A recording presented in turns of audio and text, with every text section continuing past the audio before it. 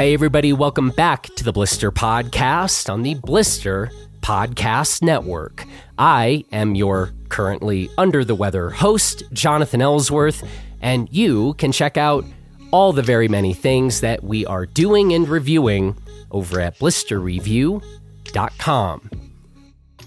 Well, yesterday we wrapped up Blister Summit 2024, and if you think that has something to do with why I am currently under the weather, well, you'd be right.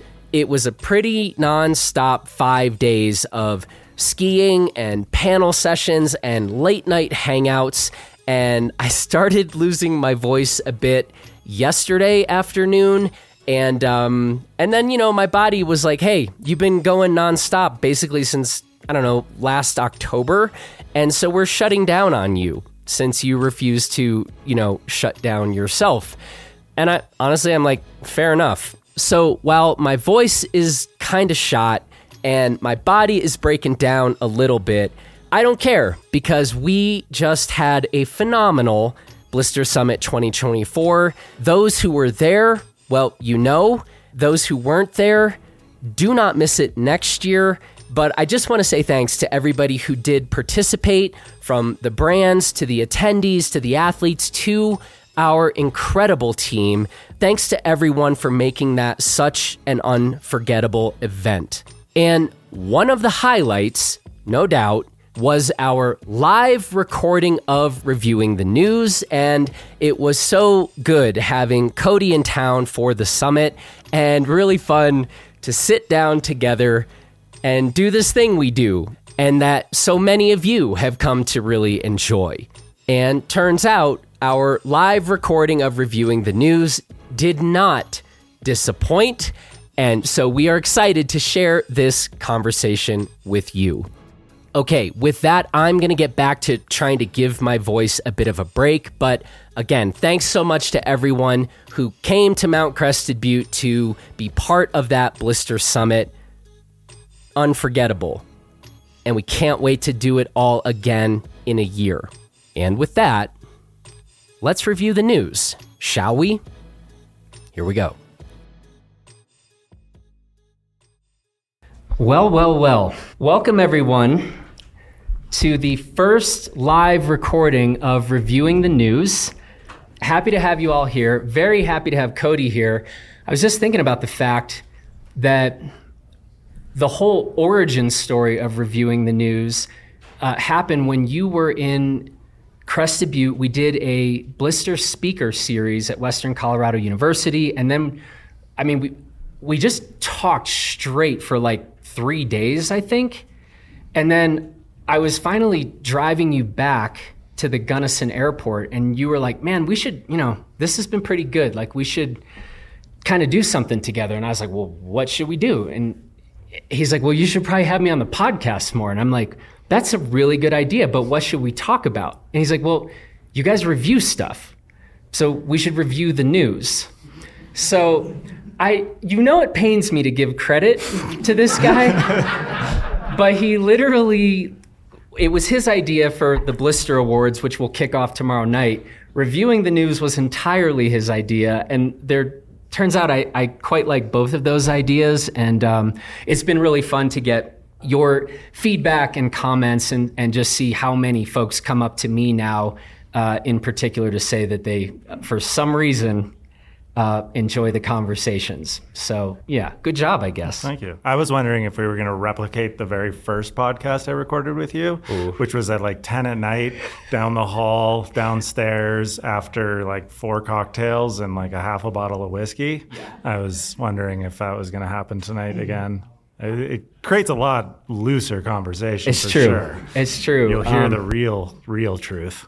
That was a Gear 30, it was, I think. Yeah. And we talked about coffee. That was when we first realized we were both into coffee. Yep. And yeah, so you can go listen to that. The speech definitely gets a bit slurred in that one. Yeah. So I'm on water right now. So I'm ahead of you. Yeah, you are. Also, this is, you remember me saying this is supposed to be a bit of a competition. I don't know. I'm not feeling that competitive right now. I'm just happy to have you all here. It's because he knows he's going to lose. All right, I'm back in. That's all it takes. Yeah.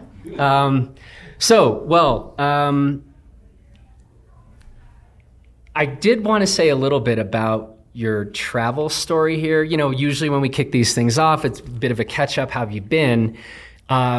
It very much seemed like your trip just to get here to the summit seemed like it could have been an episode of the 50. It could have taken the first 20 minutes of the Baffin movie for sure. It was a full expedition. And I was like 5 minutes away from pulling the pin entirely and just leaving, turning around in the Denver airport and catching a flight back home. Because I don't know how many people have kids, probably a lot, but if you do, you know that how stressful it is flying with a toddler, and then to add in ski gear, and then a trip that is kind of short in general, stresses that come with family. Even we brought our dog here too because we didn't have a dog sitter. And our first flight was delayed so late that we were going to miss our connection, which meant an overnight in Denver. So we didn't want to do that. So we rescheduled. We flew into Denver. That got delayed. Then it got delayed all the way until, was it Tuesday morning at like 8 a.m. So I ended up, that was about that moment when we were sitting there just like, you just got shit everywhere and your kid's running around. He hasn't slept and hasn't had a nap. It's past his bedtime. He's about to explode. And I almost pulled the pin and just flew home. But we ended up renting a car and driving here and getting here at 1:30 in the morning and getting to bed at 3:30. And so I apologize if I talked to you, anybody yesterday, and I seemed really out of it. It was because I was completely out of it. I had like 3 hours of sleep. So doing better today. So on the one hand, points, you know, for audibling, getting in that rental car, getting in at 1:30 in the morning. But as you think about who is going to win here, I never thought about leaving you. I was going to be here. I was going to ski with a broken arm and then go have to get surgery. I just want my commitment level to you and his. So just saying. All right, man. Well, where do you want to... Actually, I don't want to ask you where we want to begin the evening because I think we should begin here. There was a very interesting article that came out recently called Cody Townsend Should Quit the 50. And you finish the headline too, because that's a bit a part of it. Well, then I have to pull up the headline. Okay. Well, I read Cody Townsend should quit the 50 while he's ahead and alive. Yeah, you're right. I should have definitely not left that part out. And well, first of all, I just thought this would be a good opportunity for you to reply to this article. Totally. I've wanted to kind of write, not a rebuttal, because ultimately, like, this opinion piece was written by a guy, Matt Cote, who's a very experienced backcountry skier, prominent ski mountaineer, and a very good writer, and it was well written. But the premise of it, I'm like, yeah, I know. Like, I think about this all the time. And we talk about it all the time, and you talk about it in 50 episodes all the time. Exactly. And so, like, a rebuttal to it, I'm like, well, that's the story of this project. And that's what is kind of the through line from when I started it until today and what happens in the future. Well, that's the story that's going to be told. And I've been very explicit with my goals through this project the entire time of being like, it literally is number 1 rule, don't die. Number 2 rule, have fun. Number 3 rule, ski the 50. And it's very specific in that priority. So the article got quite a lot of, it inflamed a lot of opinion, especially on social media. And social media is not a great place for nuanced discourse by any means, but I appreciated this actually being out here. Matt actually reached out to me before he wrote it, said that he had gotten Sierra Schaefer, the editor of Ski Magazine, he pitched it, she okayed it, then he reached out to me to get kind of a few facts straight and then just let me know. And I wrote back saying, like, yeah, I'm completely supportive of this because ultimately, like, this is the story of the project for myself. This is exactly what goes on through my mind the entire time. So having this out there in the media, I actually think is a good thing because this tends to counteract typical narratives of media, which like headlines that are big accomplishments, like headlines, like FKTs and the big stars and the big heroes and conquering things. That's like, it fits well into a headline. So to see an opinion piece coming from Ski Magazine to say like, no, like don't finish, I actually think is a healthy thing to have out there. It didn't create healthy dialogue by any means, because I think ultimately that headline was really inflammatory. Mm-hmm. And I will say, when you have other people in the world talking about your imminent potential death, it's quite awkward. It's, like when people are judging whether you have the ability to stay alive and the consequences to your actions, and other people are talking about it, you're like, whoa, this is weird. Like, people are debating my own death. Yeah. It's awkward. And I think that's where it really inflamed a lot of opinion. But ultimately, I was supportive of it, because I think it's ultimately a good message to have out there. And I think it's been a through line of the 50, as I've been trying to slowly tell people through this whole project that it's not about the number. The grand irony of the project being that it is a numbered series. It's an objective-based series. I called it the 50, but through the individual stories of being like, no, it's about the adventure. It's about the growth. It's about the learning. It's about the friends. It's about the camaraderie, the community, and the challenging yourself. I've really come to the conclusion that I think it's in life really, really important to have big challenges in life, to put yourself to do things you don't think you can do. But it is the cliche that it isn't the accomplishment or the finishing of it. It is everything that goes into it that is truly the reward. So overall, I was supportive of it. And there was a few things I disagreed with. I want to hear about those. All right. Yeah. Well, actually, the writer dork in me wrote to Matt and told him, we were back and forth, because he kind of got concerned when he saw all the very inflamed opinions about it. And he's like, oh, wow, that did not do well on Instagram. And I was like, it's Instagram. What do you expect? But the writer dork in me, I offered some thoughts of just there is one section which he's kind of talking about, let me pull this up, is more of a characterization of myself, and saying we put out the Joffrey rescue video as a form of self-congratulation. And then I've been making mistakes, even though I might not even know them in the time or something like that. And I actually was I'm fine with the characterization. It's impossible to uphold people's thoughts of who you are. Everyone in this room has probably seen an episode and has a slightly different opinion about it. And you can't control that. You do the best you can to tell the story you want to tell, but ultimately, people are going to have different interpretations of it. So that was his interpretation of me. But the writer dork in me was it actually just didn't add to your thesis. It was just you're talking about the consequences of the 50, the trappings of backcountry skiing, of objective-based skiing, of making this project that's been very successful. And then you kind of go into these kind of characterizations of myself. And I was it just didn't fit. And the good thing was he actually had an editor from another magazine wrote to him and said the exact same thing. Huh. So that was the only thing. The writer dork in me. I was you could have used more examples of me fucking up and seeming dumb, more to the point of your thesis being you should quit before you die. Mm-hmm. Yeah.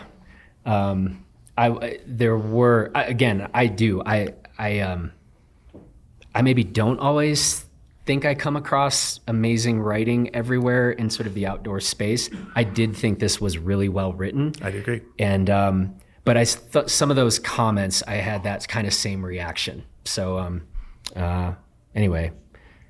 Yeah, overall. And it's a media narrative, what I was saying of accomplishments, I had, why I liked this too, is having this out there, having other people out there, not just it's me quitting. Because I've told people, especially in my close circle, the most likely outcome of this is I don't complete all 50. That's always been the case. Mm-hmm. And I've said it many times before I even started. I had to get comfortable with the knowledge that like the most likely outcome is you're not going to finish for whatever reason, whether that's risk, whether that's time commitments, family, or climate change. There's a lot of odds stacked against me. So like having someone else say that like, oh, you should potentially quit because of this, it's kind of like, oh yeah, see, it's not just me. But from the media stuff, I've had the senior editor of a very major magazine, he'd like DM me and say, hey, when are you going to finish the project?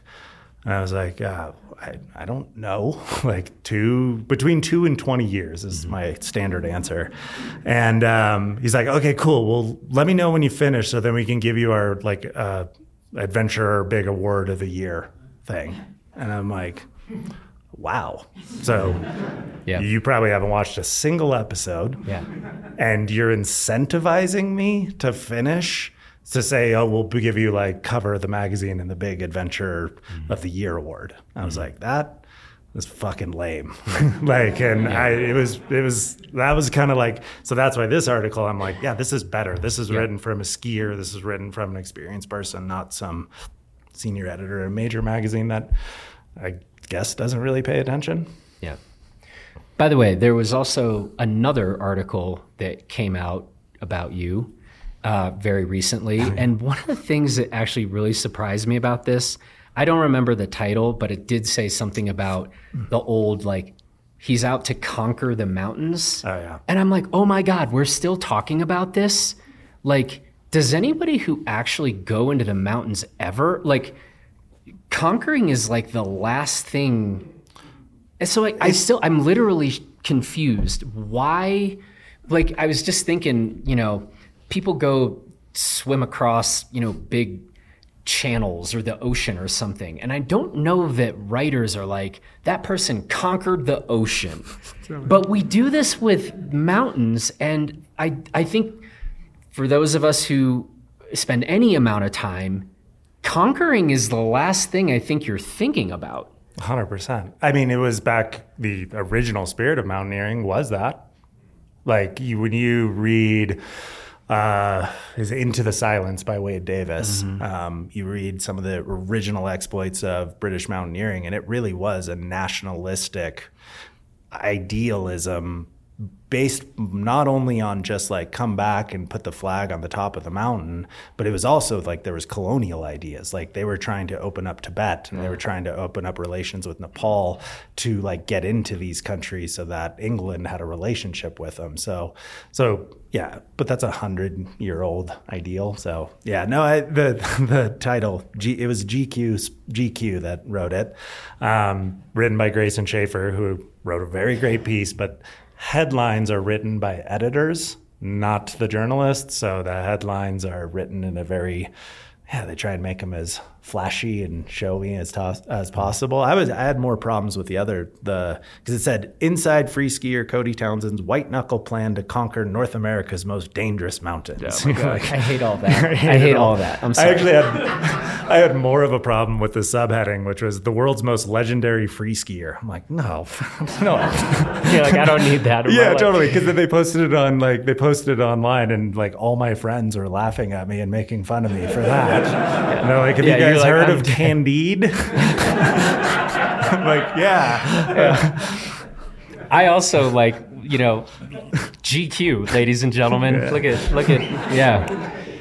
Yep, exactly. White-knuckled conquering. Yeah. My God. Editors, seriously.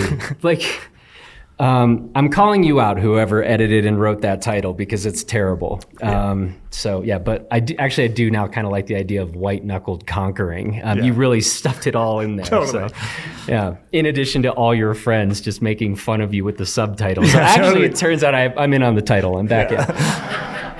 Let's keep it moving. Where do you want to go next? This was a pretty interesting article.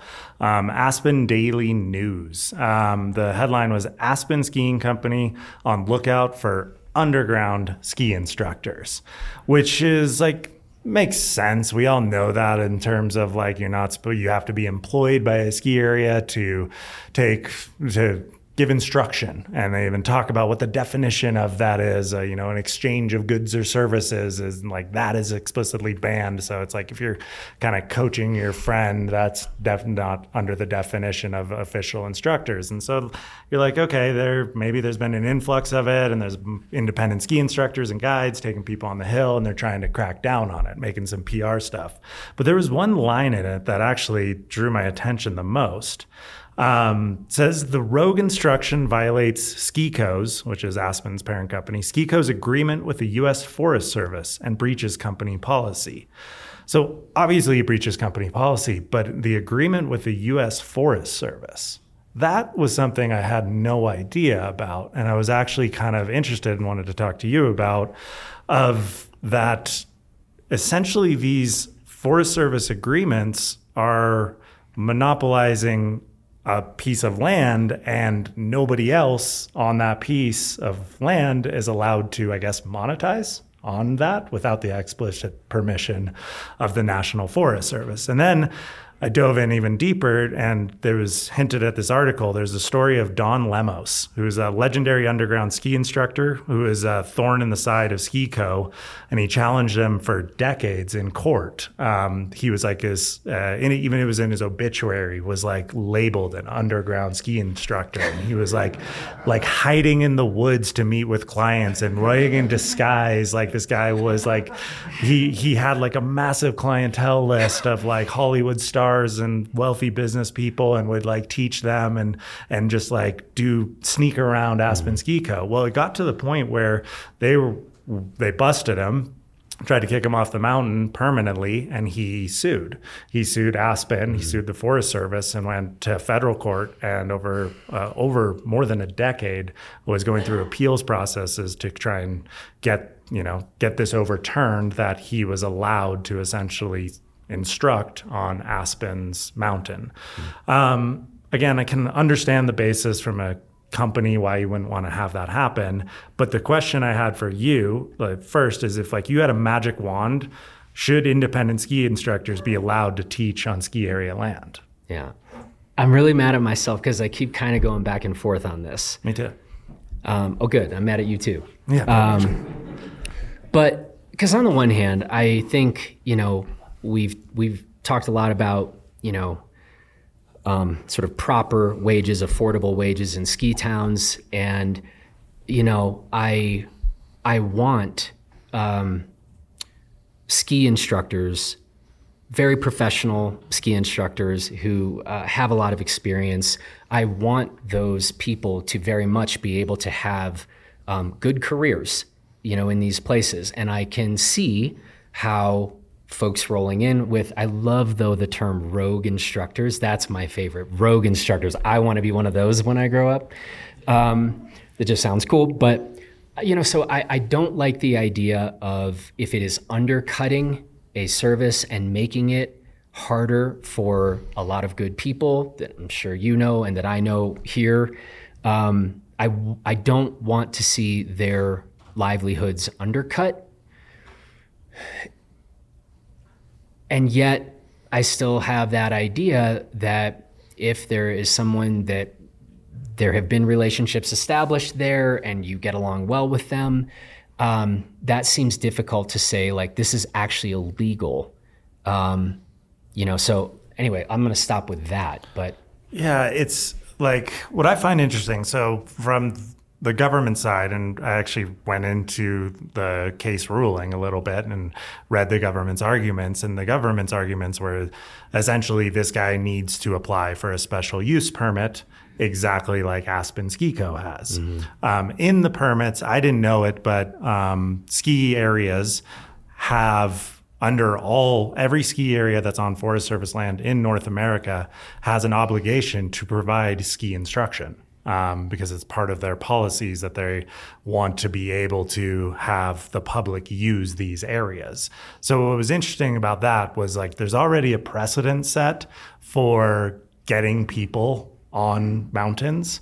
And so, one, it brings up this totally bigger side topic of like, okay, well, what does that mean? Like, does exclusion based upon cost become an issue? Is there because there's a precedent set saying that like you have to provide instruction for people so they can use for federal land and your ski area and your special use permit.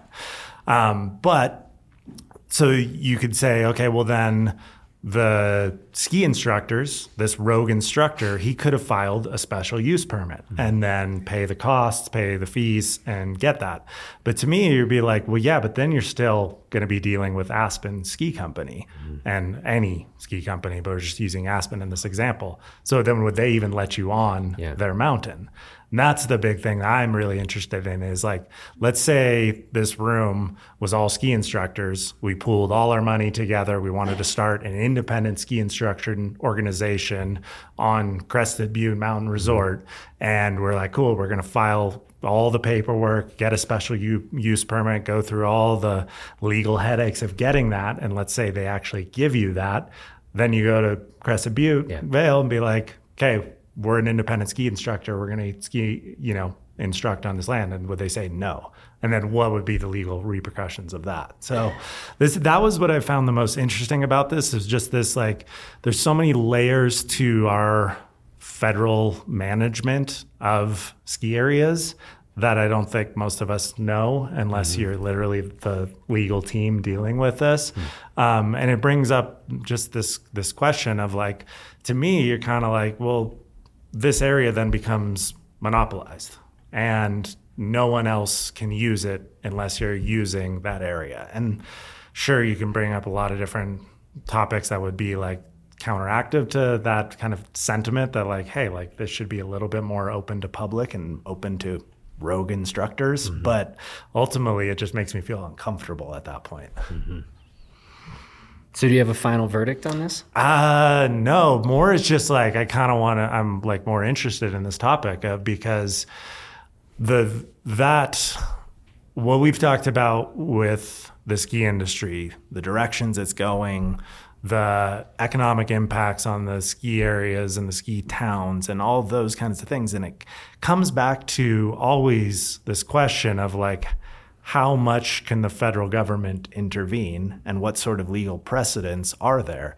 And so seeing this, that there is actually a legal precedent written in the U.S. Department of Agriculture's policy related to Forest Service land, that it has to be land that is accessible for all U.S. citizens. And even there's policies that you have to legally provide instruction so that anyone can do it. So that I'm like, that's actually like a thin opening. And I'm no lawyer, and I'm talking out of my ass when it comes to the legal side, but it seems like there's an opening there for challenge. And what we've talked about internally with groups of friends and is like, could your local administrators, local Forest Service, federal departments have any impact on how these ski areas are run? And to me, I'm like, oh yeah, they totally could.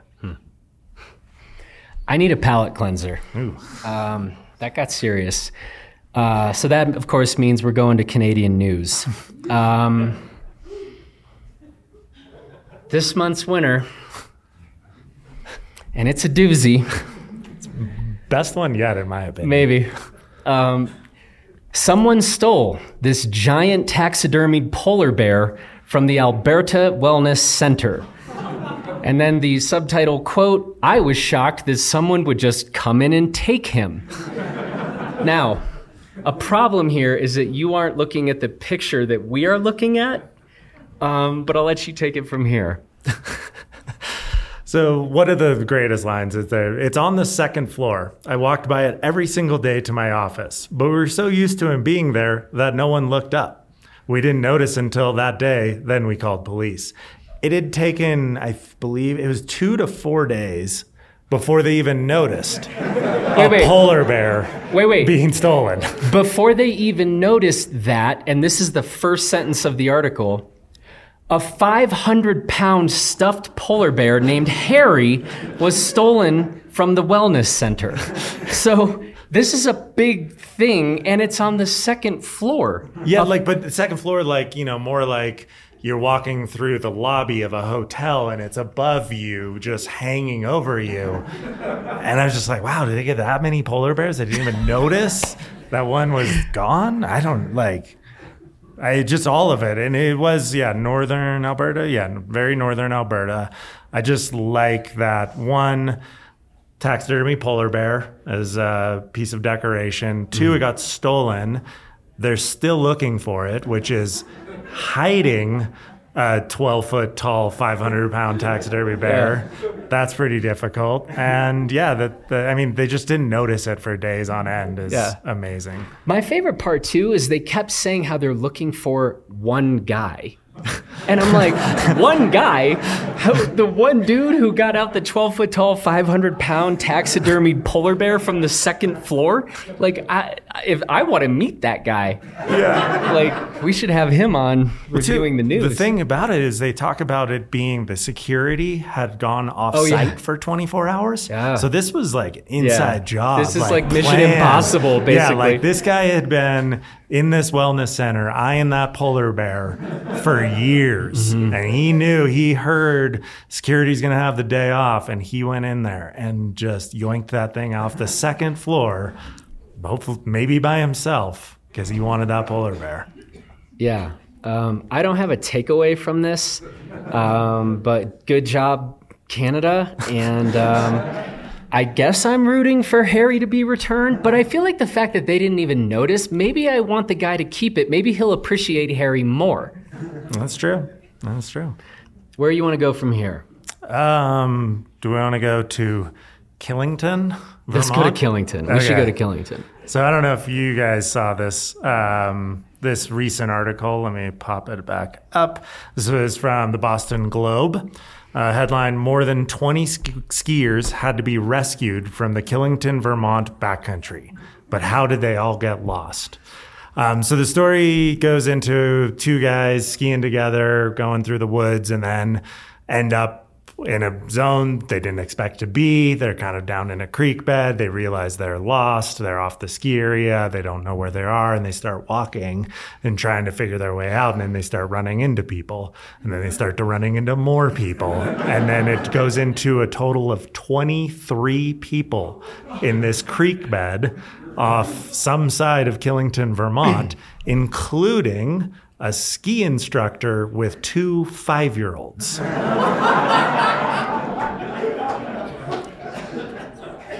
Seems like this was a rogue instructor.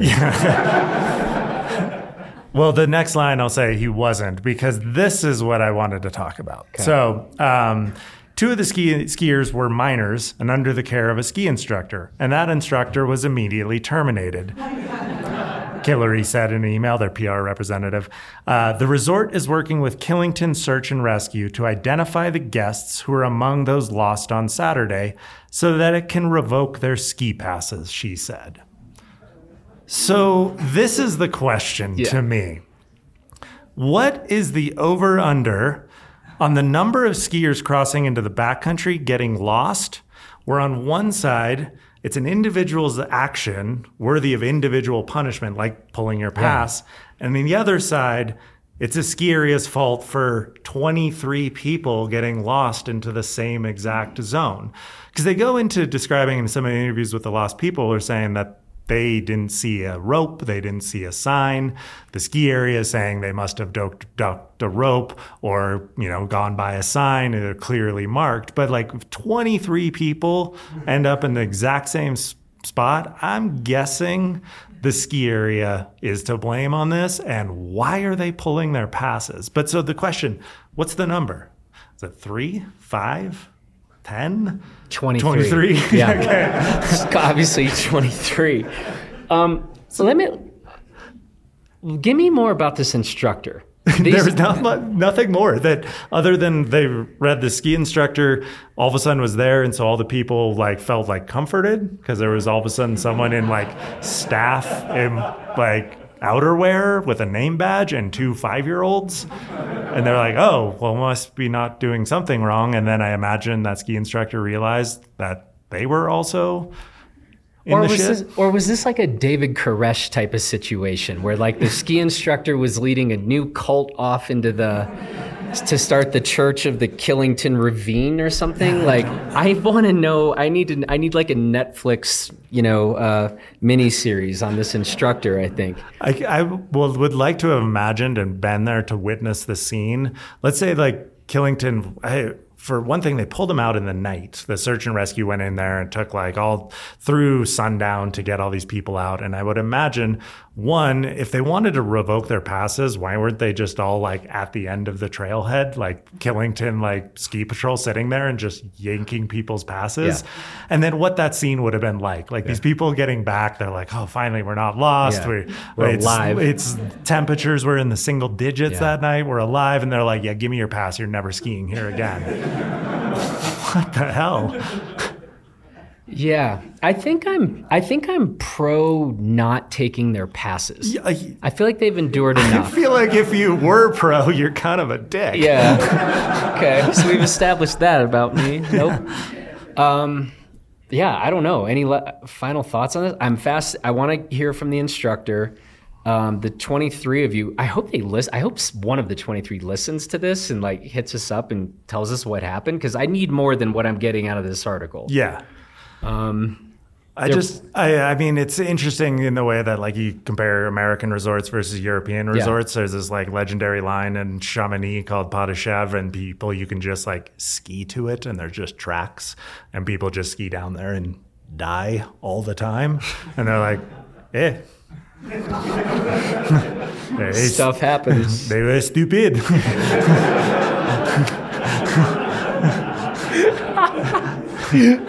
Whereas you ski down something and it's like, it's Killington. It's not as gnarly as the Pas de Chèvre in Chamonix, but then all of a sudden you get your passes pulled for doing that. Like, I feel like I wish there was a little bit more freedom with that. Kristen Sinnott just texted me. My friend from Killington knows about where these people were going. He's sitting here. So, wait. I saw a hand up. Let's do this. There's a mic.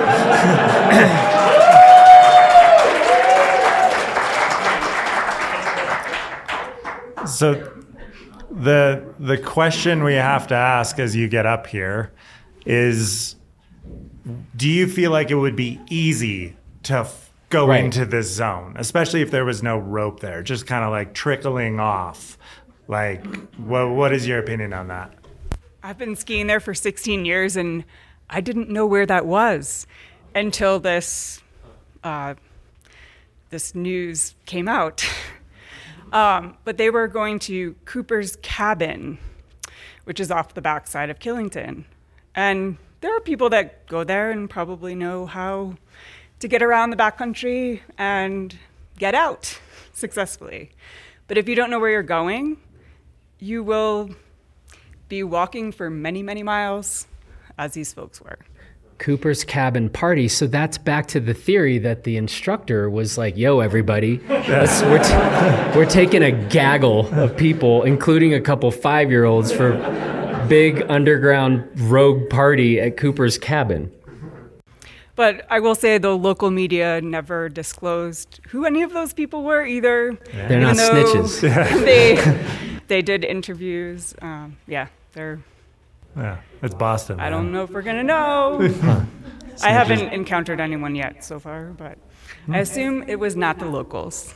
Yeah, that's what it doesn't seem. It seems like pure accident. Like one person kind of started skiing, then there's tracks, and you just kind of flow follow. Into. Yeah. Unfortunately, it was below zero. Very, very cold weekend. But, the time, there's lots of snow. Let's get out there.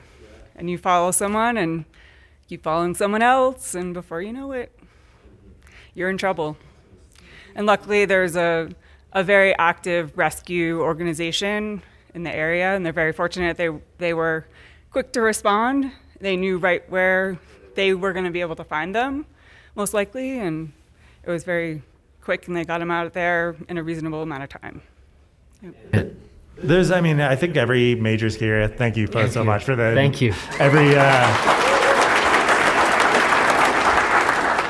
Every like major ski area that has like kind of some backcountry, there's always that one place where people go into and get trapped and whatnot. There's like Khyber's Pass on Whistler has legendary stories. There's a legendary story of a guy that was skied off the backside, got stuck out there within an hour, and got so scared and so lost he proceeded to shit himself because he thought it would keep him warm.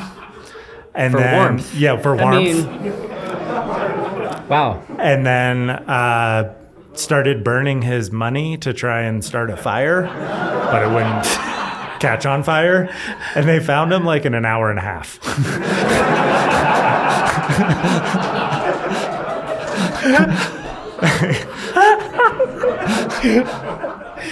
Wow.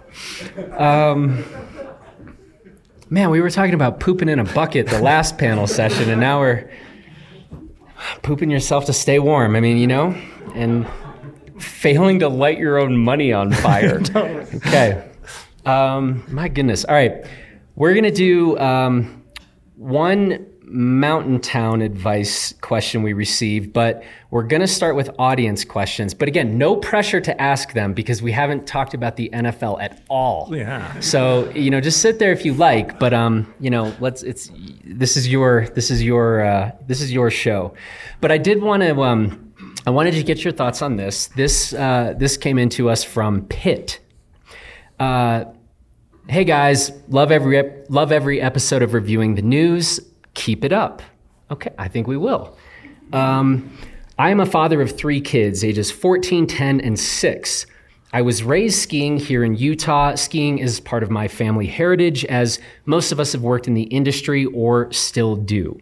So my kids do not have an option to not ski. We go every week and at least give it a few laps. Well, as many know, last season was the best season in Utah ever. But now my 14-year-old, who is in prime Grom age and stoked almost any time we go up, well, now he has outrageous expectations after last season. If it's not 16 inches of pure Wasatch fluff, he thinks we only need to make 3 runs and then grab French fries. I am not arguing that powder is the absolute best. I like to argue that. Chalk.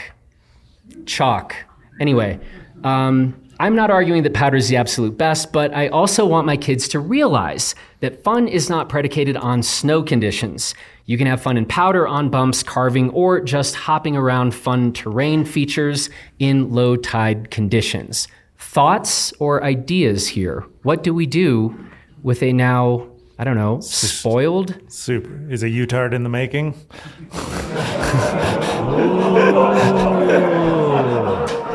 Ooh.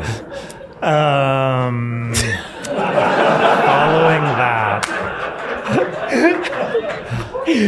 So, getting on that's my philosophy of skiing is like any condition is fun. Like it's not the most amazing skiing right now. We're skiing some not great snow. It's still fun. Like no matter what, on any given day, I feel like you can figure out some way to make the day enjoyable, whether that's like a little challenge, whether that's a little jump, whether that's carving, whether that's improving your technique, testing skis. But the one thing I'm curious, would need to know more information, because I look back at my childhood and I remember amazing powder days and amazing ski days, but like every day I didn't care. I just wanted to go ski. And I think the ultimate ingredient that made it fun was friends of a similar age that you're going out with. And that's what I'm interested here is, skiing to me, and I heard it on the last panel session, is so much about the community, so much about friends, so much about just like ripping with a group of like-minded individuals that are just like goofing around and having fun. And when you're a kid, I think that's even more special. And like friends that I made when I was 10 years old are still my friends because we have that common bond of skiing. So it would be interesting to see would it be worthwhile to do probably what is the hardest thing, because I imagine this father loves skiing with his children, and put him into a program, put him into free ride programs, put him into race programs, whatever it is to develop the love for all conditions by just going out there with friends. That's the one thing I'm more curious about. I wish I could disagree, but I can't. I think that's really important. And I very much like that idea of just continuing to get young people in and skiing together. And I think that's pretty key just as we think about the future of these activities and the like. So yeah, I like that. The other thing, it's like games too. Like playing games that with whatever it is, like even because I think about that with friends when you're young, it's whether it's like a jump and everyone's trying to spin their first 360s off it. But with your kids, can you create something on a hardback groomer day that is sort of a game with rewards or competition to get them, I don't know. It's like, can you lay over carve and drag your hand on every turn down this groomer and, play some games with them to get them to appreciate the challenge of, making groomer laps, skiing mogul lines, like skiing chalky couloirs and stuff like that. That would be my other suggestion if there is already maybe a friend group of a similar age they're going out with. All right, I don't see anybody at the mics. Let's talk about the NFL. Super Bowl is next week. How are you feeling? Nervous. I went to the Super Bowl in 2020 and I got my heart ripped out by one Patrick Mahomes. Mm-hmm. I don't know if, we weren't doing the podcast then, but I tell you, I went to the single most depressing party I've ever been to in my entire life because the Niners lost. Was it at Cooper's cabin? Might have been. I got invited to go to the friends, family, and players after party. And the Niners, who were up 10 points in the last fourth quarter and blew it and ended up losing the Super Bowl in just like the most horrible fashion you can imagine. I went to that party for the team, family, and friends after that game. And it was literally family and a player standing in a circle and just sitting there silently, no drinks in hand, no food in hand, while some flow rider, like major rappers playing in the background. And then there's like booths where we're in Miami, people are hand rolling cigars and there's all these kind of like dancers and stuff. And everyone just like standing in a circle silently, just like looking at the ground. Elise and I hung out there for like an hour and a half. And we're like, wow, this is awful. And we were like planning, we had a 6 a.m. flight. We were planning to stay up through the night and go to that party. And we left at like 3:30 because we were like, this sucks. This is terrible. So that's the emotion I'm carrying to this Super Bowl, if you want to know. I do want to know. That surprises me a little bit because we see these NFL games and then the players are all like dapping each other up from the opposing teams and like catching up. And sometimes you see a bad beat, a bad loss, and they're smiling. They're happy to see some people maybe they went to college with or whatever. So I guess I'm a little surprised to hear that when they got back to the team, or do you think everybody was like, we got to act sad even though we're making millions of dollars? No, they were very sad. So the 49ers are sad when they lose. That's what we've learned tonight? Totally. Okay. They're real football players, real competitors. So they're not in it for the money, I'd like to say. Wow. Does anyone want to answer? Have any questions? No, they just like NFL talk. We got to come up. Two things that I know about it. The day before the 23 people were lost, 5 people got lost in the exact same spot and had to be rescued. And the week before, other people got lost in the same spot. And I've been to Cooper's Cabin because I ski at Killington, or have skied most of my life at Killington. And it's not hard to go the right way back to the mountain. You have to be going supreme, like all of Killington in that spot faces one direction. It's not like Cresta Butte where you could be going east, west, north. Like you could be going in any direction, still be on the mountain. There's only one direction to go, and it's basically northeast. So that's just what I heard about it. And the people who are in that group of 5 outed themselves on Reddit and were talking about it and how they got lost. And they all said that they were following tracks, but I don't know. It just doesn't doesn't all add up to me as someone who skied there. Totally. We should give them a notice. Don't go to Chamonix. And they were not locals. So I was hoping to get up before you had the NFL talk as a Bay Area-based Lions fan, because I just didn't want to hear Cody cry about going to a Super Bowl and losing. What a privilege it must be to go and have the luxury of losing. I feel so sad. Yeah. I've only won 5, damn it. Oh my God. This is why no one likes you. Oh, the Bay Area with NBA championships, the Giants. Yeah, okay. I know it's not this simple, obviously. Jonathan, great, amazing panelists, amazing athletes. But it was a little weird seeing Cody, Elise, and Angel all on a list together and then thinking, where's Michelle Parker? You got her childhood best friend. You got 2/3 of All In. Yeah. But you answer that. Well, I think you know probably more about this situation than I do, but honestly, I've kind of been leaving Michelle alone because she has, some of you maybe know about this, but there are health issues with her father where she has really, publicly stated that she is trying to dial back her commitments and how much she's doing. And so there were conversations about Michelle coming out, and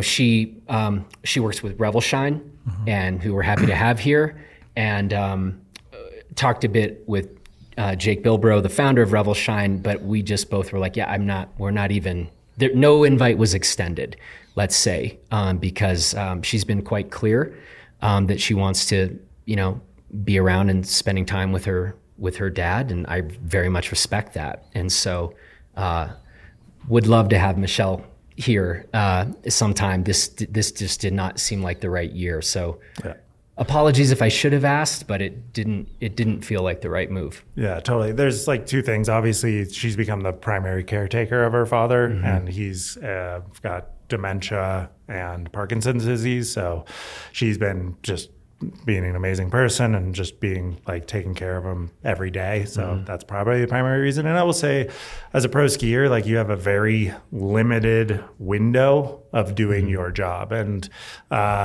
you have 4 months mainly, and you have January, February, March, and April, and usually it really comes down to March and April, and it usually comes down to April. Especially if you're a big mountain skier or backcountry skier and whatnot. So it's really hard to, as a professional skier, to have time commitments, anything planned out other than we're going to Alaska in April, and that's it. Otherwise, you have to be such on a swivel to be able to capitalize on any sort of film trip. Most film trips are last minute. Any sort of other thing that is absolutely critical to your job, and that is your job entirely weather dependent. So that's the one thing I find it really hard to do, is to be committing to anything. Here's these 2 dates, and you're like, well, yeah, what if that's the week of the year and we're going up to Canada to film at this cat skiing lodge? It's like I almost lost out on your major opportunity for the year. So that's one thing that could be tough as pro skiers, to pull away time from that, especially when you're in the prime of your career, which is someone like Michelle. And not saying this is the case there. I'm just saying in general, that's like what I have to do. It's actually one of the reasons when I started the 50, I told I was starting to get pulled in so many directions with sponsors and obligations and shoots and whatnot. I told them all, I was like, as of January 1st, I will not be available. Like January 1st to April, I'm doing the 50 and the 50 only, because I have to be on high alert for every single line. And it was like, sweet, I actually get to focus on skiing, not having to go to meetings and go to photo shoots and all this kind of stuff. Because there's Seth Morrison said it once. He's like, the more famous I get, the less I ski. And it's very, very true. So back to the rogue instructor. So yesterday I heard somebody call them pirate instructors, but wondering if you think there could be like a legal pathway similar to like an up track that's like a loophole where you don't need to buy a lift ticket. Like, is it like, could the up track be like a legal pathway similar to. Yeah, what is because we don't have, at my local ski area, Palisades Tahoe, we have no uphill access. Really? And because it's mainly private land. So they have full control to be able to not allow you on their land. And even in the summer, there's a lot of signs that saying you're not supposed to be on the trails, and there's heavy equipment. They're working on chairlifts and stuff, but they generally let it slide and it's okay. But what is it like here? You have uphill access, and is that a National Forest Service policy where you have to allow that? I don't want to misspeak on this one. Okay. Yeah, because I'm not certain. Probable, but not certain. Anyone know? No. That'll be a topic I want to kind of dive into a little bit more, because I do think like it's interesting. Like I totally get the business side of wanting to. There's legal liabilities with a ski area, and if all of a sudden you have an independent company coming on and making money off of it, running a business off it, then there's things I could see that would be of issue. But at the same time, you're like, yeah, this creates some issues in the terms of like monopolizing a piece of land and then not allowing anyone to do that, to not have the freedom to like, because like what the exchange of goods and services as a legal definition, like, I don't know, like you take your friend out and he's going to buy you dinner for that night. And are they going to crack down on that? Like if they see you and your buddy's snow plowing in front of you and you're like, you're not an instructor, you can't talk to them. And you're like, what the hell? I don't know. Yeah. So I know this is kind of hot off the press, and in a way it's a story we've heard many times before. I was just wondering if you guys had any hot takes on A-Basin selling to Altera. Yeah, we had talked about that, and we didn't end up putting it on our list. Overall, I don't think it's good. And that sounds like something pretty antithetical to even like I have a partnership with Palisades Tahoe, and they're owned by Altera. It's part of the Altera company. I love Palisades. I love being a part of the team. I love promoting that mountain. I love the culture that has been there in skiing for a very long time. But ultimately, I'm getting more and more that some of the negatives of the new ski industry business is outweighing the positives. And we've talked about it a lot on this podcast. And we get the reasons why it makes financial sense to have more of your money up front so that you can better understand your payroll, better understand your cash flow, not have to rely entirely on Mother Nature to decide how many employees you're going to hire that year. Some of the things that they've talked about, and we see the crowds that are there, more people are getting passes and skiing is growing in popularity. But there's so many things to the opposite side of it that I think are starting to outweigh, in my opinion. And if you saw, Altera recently raised $3 billion. That was pretty much right before they purchased A-Basin. And what it was is they were raising it to cash out some of their initial investors and then bring on a whole new swath of investors. The only reason they're going to be able to raise $3 billion at this late stage in the game is they're going public. And then the trappings of a public company dictate quarterly profits. What I'm seeing is this duopoly in skiing being not a good thing overall. And what I saw as A-Basin, and we referenced it on the very last podcast, was kind of the one ski industry model. They bucked the Icon Pass, had a challenging year financially because of it, and then the next year had one of their best years ever. So it was kind of like, okay, this model can still work. And to see most major ski areas in the country go to this business model, which has some pretty drastic side effects, I don't think is positive. And then even if you get into just competition, which is at the root of a free market capitalism, going into two publicly traded companies dominating the industry, that is not going to be good. And I don't care, like, you can say whatever you want, you could debate. It's good for a majority of skiers coming from the Denver area. They get to ski more. That's great. There's positives to that. It's bad for locals. Those debates are meaningless to me. More, it's just that there's going to be a duopoly dictating the entire culture of skiing, and that's what I don't like. I'd suggest if there's this guy I follow, Matt Stoller. He writes a Substack called Big. It's all about corporate consolidation and monopolization over the last 40 years, and it's really, really insightful. So it's kind of made me learn more and more about corporate consolidation and how bad it is for us as consumers. And so that's the thing I don't like about it. It's not necessarily like Alterra, they do some great things. Like they do the partnership with Native Outdoors. They're doing much more, like they do lots of things to get young people into skiing, get people from like disadvantaged communities into skiing. They're doing things I think are positive, but I just don't like the corporate consolidation of it all.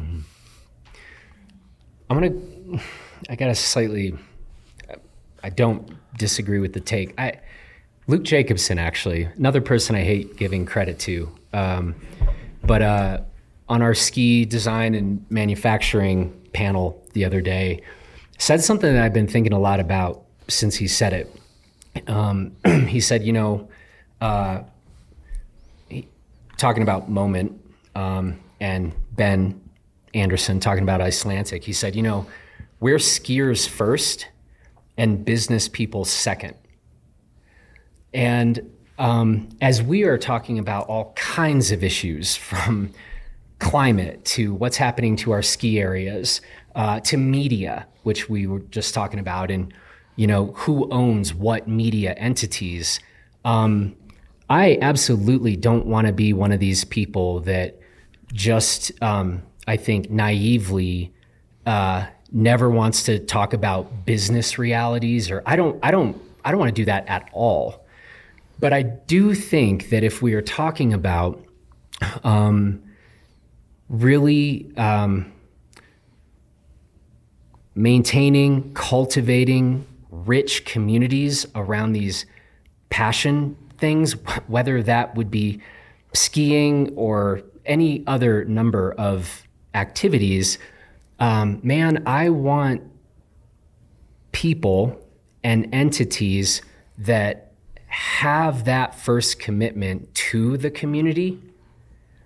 Because when it's business first and then skiing, or fill in the blank with whatever hobby, pastime you're into, and I do worry about that a lot because when you IPO, you are legally bound to be business first. You now have a legal obligation to shareholders where you can go to prison if you aren't basically optimizing returns.